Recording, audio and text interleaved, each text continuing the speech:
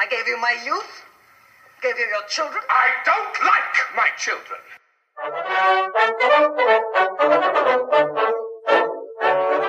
Hello and welcome to History and Film. I'm Rich Simmons. Okay, so fair warning, today I plan to nerd out more than usual.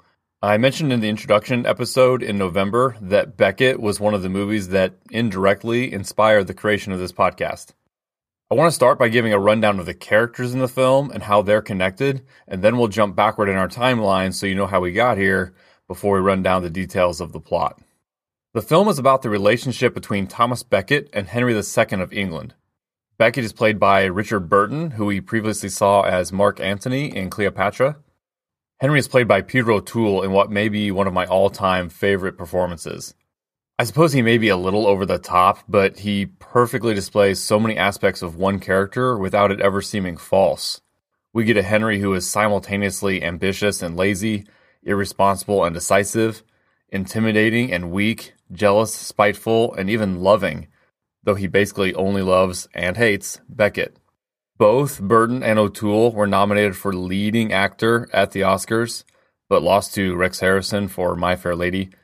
And I'll just assume that O'Toole lost because he split votes with Burton, and because I'm not a huge My Fair Lady fan. Other characters of significance include King Louis VII of France, who we see as Henry's rival. The two seem to enjoy being thorns in each other's sides, and indeed, due to his family holdings, Henry actually controlled more land in France than King Louis did. We have the elderly Archbishop of Canterbury and the Bishop of London, who challenge the king's authority in regards to church matters. And we meet Henry's mother and wife. The film relegates these two to far too small of roles. It just puts them in the back room knitting and offering Henry advice that only annoys him. These short family scenes, though, do have some of my favorite lines in the movie. When his wife is complaining about his treatment of her, and she says, "I gave you your children," Henry immediately snaps back with, "I don't like my children." And at another time, their 4 sons are playing as knights in the hallways of the castle, and Henry asks one of them disdainfully, "Which one are you?" And when the boy timidly answers, "Henry III," the king throws him aside and yells, "Not yet, sir! Number 2 is in the best of health." Anyway, Henry's wife is Eleanor of Aquitaine. She was one of the richest women in this part of the world before she ever married Henry. She was the Duchess of Aquitaine, having inherited the title and land from her father. She led men in the unsuccessful Second Crusade. And the movie leaves out the fact that before Henry, she was married to Louis VII of France for 15 years. They even had 2 daughters together, but since they had no sons, they were allowed to have their marriage annulled. She then married Henry just 2 months after her annulment from Louis. I guess the movie just didn't have time to deal with this significant factor in the already tense rivalry between the two men. Eleanor and Henry were married before he was king, when she was 30 years old and he was just 19. Through these two and their 8 children, it would seem if you were a later monarch in England or France, you can trace your family history back to this couple.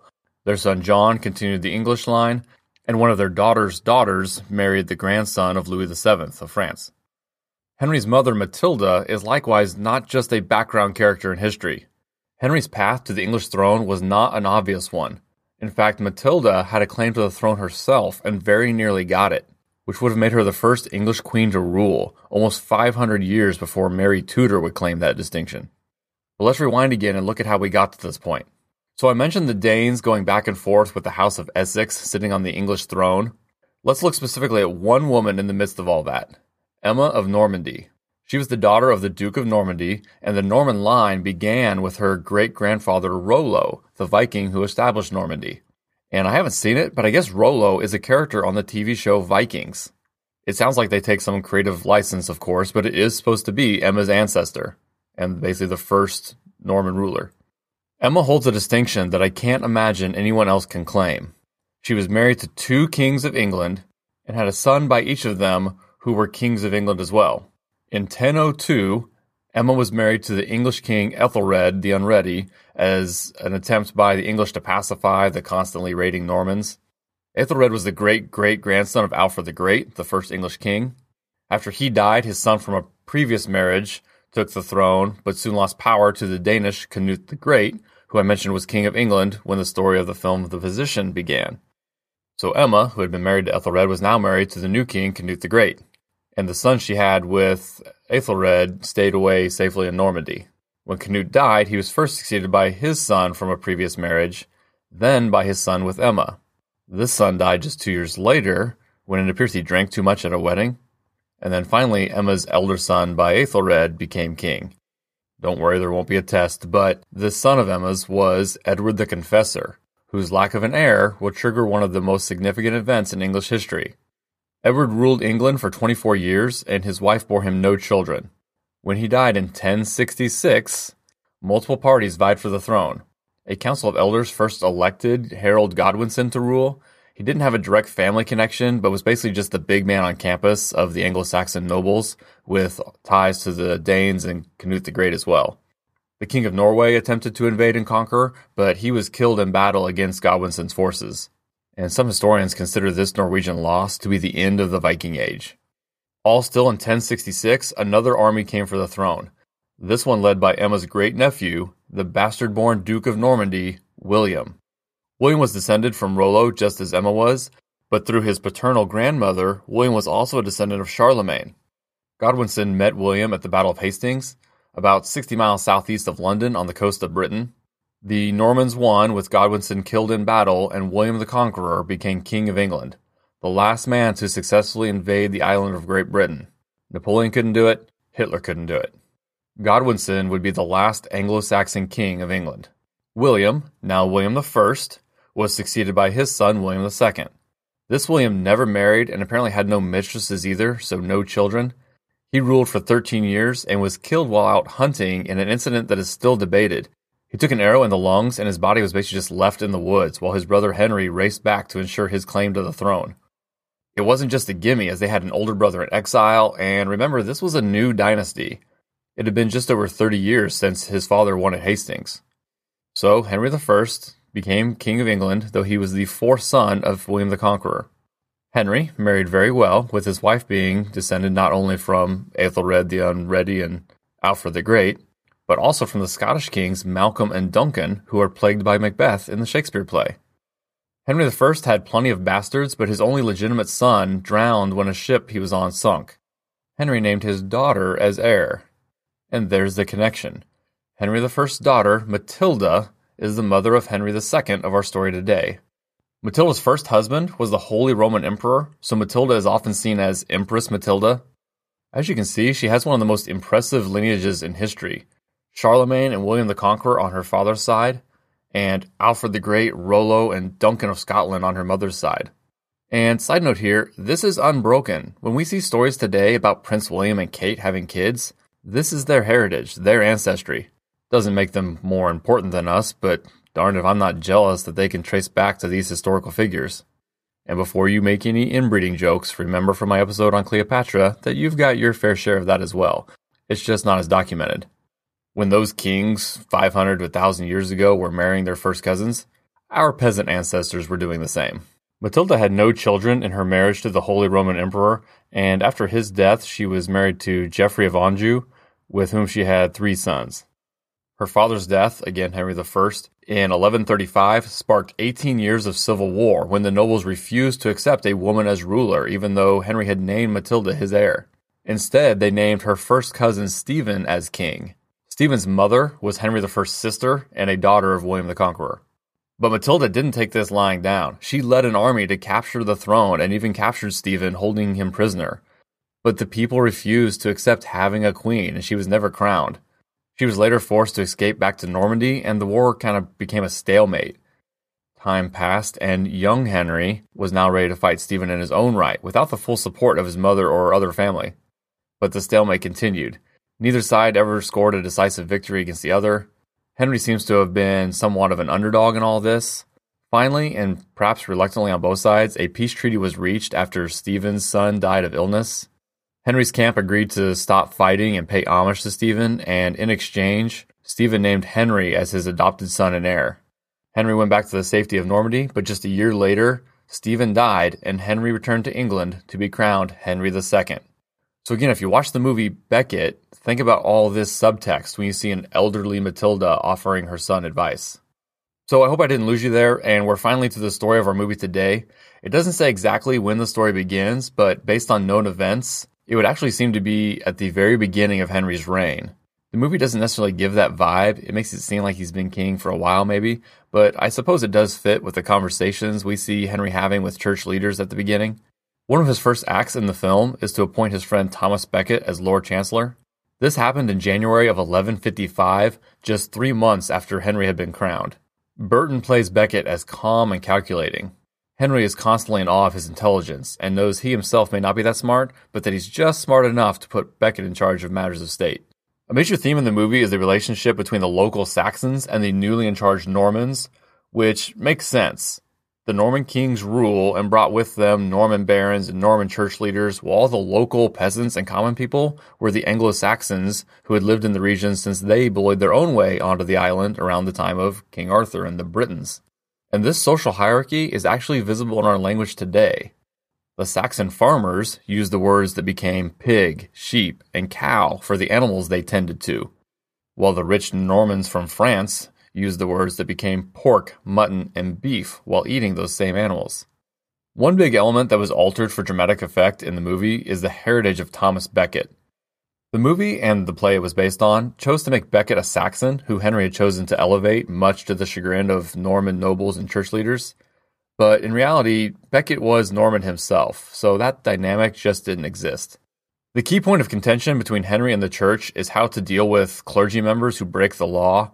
The church insists all crimes by clergy are a matter for the church to deal with internally, but Henry says as king, he has to have authority over all his subjects, especially if a clergy member commits a crime outside of the context of the church. Later, while Henry and Becket are over in Normandy dealing with territorial battles against Louis VII, they get word that the archbishop has died. Again, while the movie seems to condense everything, this happened in 1161, so 6 years after Becket became Lord Chancellor. In both the movie and in real life, this archbishop had been a supporter of Becket as his career was getting started. The movie continues the false narrative that he was the first Norman to lend a hand to the Saxon Becket, but again, as Becket was actually Norman, the archbishop had just been one to hire the young man to work in his household and made Becket an archdeacon. With the position of Archbishop of Canterbury now vacant, and given his issues with the church, Henry has what he believes is the perfect solution: nominate his buddy Becket to the post, knowing he can pressure the right people to make the church agree to it. Becket is adamant that this is a horrible idea and begs Henry to reconsider. Becket isn't even a priest. Henry says, then we'll make you a priest and make you archbishop the next day. And this is what happened in reality. It took a few months to line it up, but in 1162, Becket was ordained as a priest one day and consecrated as archbishop the next. But then a change occurs that neither Henry nor Becket predicted. Becket takes the job 100% seriously. He proves to be more stubborn and more of a nuisance to Henry than any of the other church leaders had been. The movie, by necessity, simplifies the major rift between them. It has a priest accused of molesting a young girl, and the civil authorities arrest him. As the church prepares to demand his release into their own authority, they get word that the priest was killed while trying to escape. Becket demands that the man who killed the priest be arrested and charged with murder. The man's name is Lord Gilbert, which I only mention so it'll be easier to refer to him. When Henry refuses to have him arrested, Becket plans to excommunicate Lord Gilbert. Through various channels, Henry makes it clear that if he does, Becket will be arrested on trumped-up charges of embezzlement from his time as Chancellor. Becket doesn't back down and goes through with the excommunication of Gilbert, then, in an even bolder move, refuses to be arrested. He tells Henry's men that he appeals directly to the Pope and that any other man threatens his immortal soul if they attempt to lay a hand on him. Henry oversees this event from hiding and still can't help but admire Becket's courage and applauds the move. He says, Becket is the only intelligent man in my kingdom and he's against me. Henry gives orders that Becket must not be allowed to leave the country, but he escapes in disguise to France and seeks refuge with Henry's rival, King Louis VII. Becket eventually gets an audience with the Pope, who says he ought to have been more prudent. The Pope seems more willing to play politics, while Becket is an idealist. The Pope here is Alexander III, who, incidentally, was at the ceremony in Paris when the first cornerstone of the Notre Dame Cathedral was laid, and some accounts say he laid it himself. The Pope tells Becket not to compromise, but that he should probably lay low for a while and not return to England. So reality, of course, was a little more nuanced.